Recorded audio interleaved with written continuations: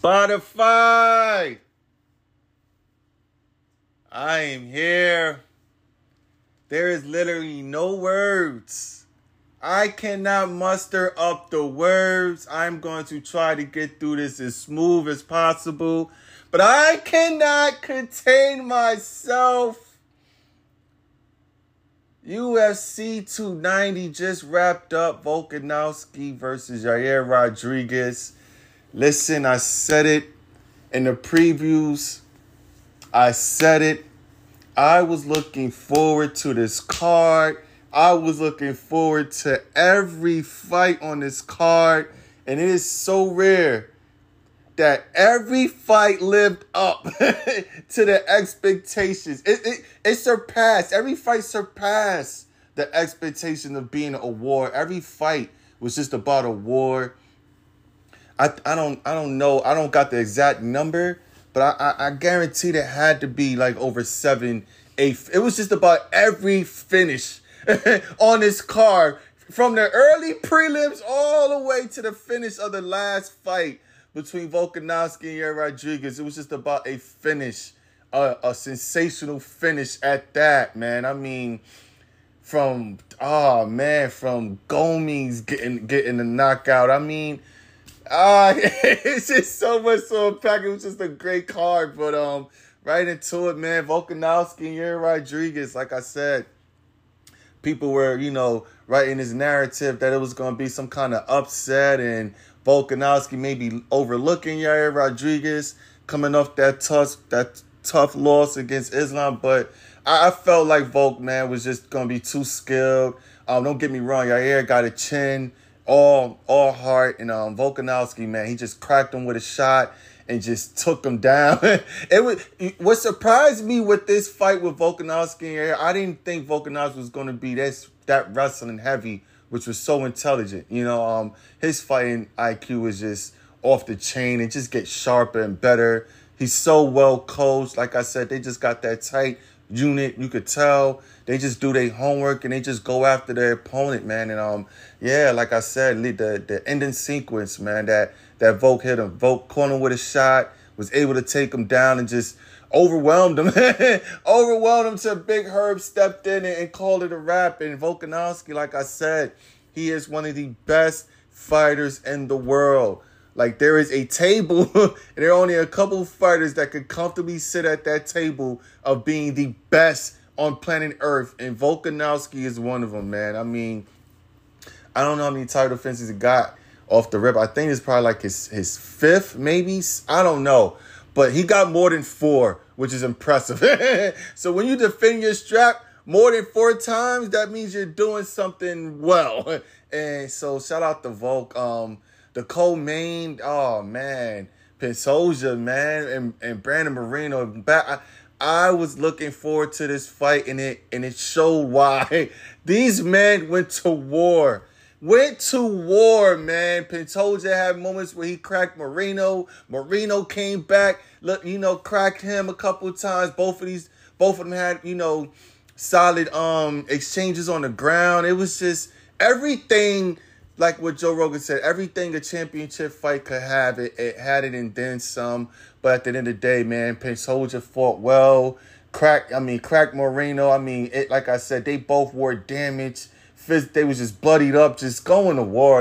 They left everything in the octagon. It was just great to see Pensoja family there. And always, man, when a fighter wins a belt for the first time, to see that emotion, that raw emotion. So to see his kids crying, it was just great to see. Great fight, man. Great fight. Moving on, Robert, come on. Dricus Duplessis. Dricus Duplessis, man. Come on. That was a great fight again, man. It's like, I love the fight, but the post-fight, I ain't even going to get into it, man. That was just as cringy as it could get, but I'm not going to let it override. That was a hell of a performance by Dricus. To me, like, I picked him winning this fight, and as much as I love the Reaper, Dricus is just, he's powerful, but he's slippery quick.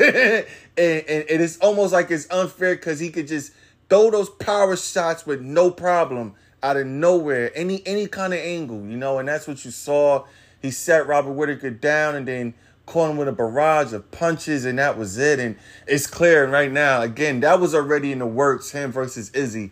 But now with this dominant performance, this career-defining performance by Dricus, it stamps him and Izzy going at it for the middleweight crown. I cannot wait for that fight. Cannot wait for that fight. Dan Hooker, the Hangman. I can't get off of that without... Oh, hold on. Before I get to Dan Hooker and Turner, which was a flat-out barred burner. Shout out to Bo Nichols, man. Oh, my gosh. Bo Nichols showed the hands, man.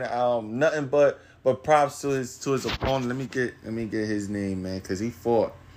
He fought, man. But nothing but props to his opponent. Not for Woodburn, man. He came in there, fought, had nothing to lose, everything to gain, but which was crazy. Bo tried to get the takedown.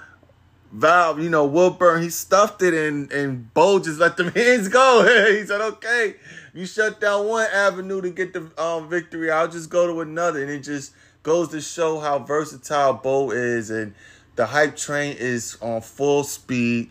Keep going on full speed. I mean, I'm all on the train. He's a total package. I had my concerns, because don't get me wrong, I saw some videos of Woodburn, and he could crack a little tank, but Bo was composed and waited for his shot, very patient, and that was it, man. But again, it was just so many great finishes, man, across the board. Let me see what else. Like I said, Denise Gomez with a big one. Alonzo Mainfield with a sneaky submission. Ruthless, how can I forget? Oh, my gosh, that's on me. Robbie Lawler, the Hall of Famer, with the walk-off KO victory. How could I forget? As much as a fan as I am of Robbie Lawler, how could I, write this off without... It just hurts. I'm just still in denial, like, damn. I said it before, Robbie Lawler has one of the greatest stories of MMA. Wasn't in UFC, got cut, fought his way back to the UFC, became the world champ, defended his crown twice. It's just a done deal. Rode up to the sunset. A solid victory against Nico Price. I mean, it's nothing more I could say about that, man. Honestly, UFC 290 reminded me of that 189 card. I believe it was 189 when Conor McGregor fought Chad Mendes for the interim featherweight crown. Like, this card just had that special pop to it. All the celebrities was out. They even had Donald Trump in there walking out with Dana. Kamar Usman. It was just, everybody was just there, man. It just, I don't know. I just get emotional. I love this game. I love it. 290, one of the best cards ever. On top of all the other cards that I've seen, that was just spectacular. It was just great. Great. I'm out, Spotify. I love it.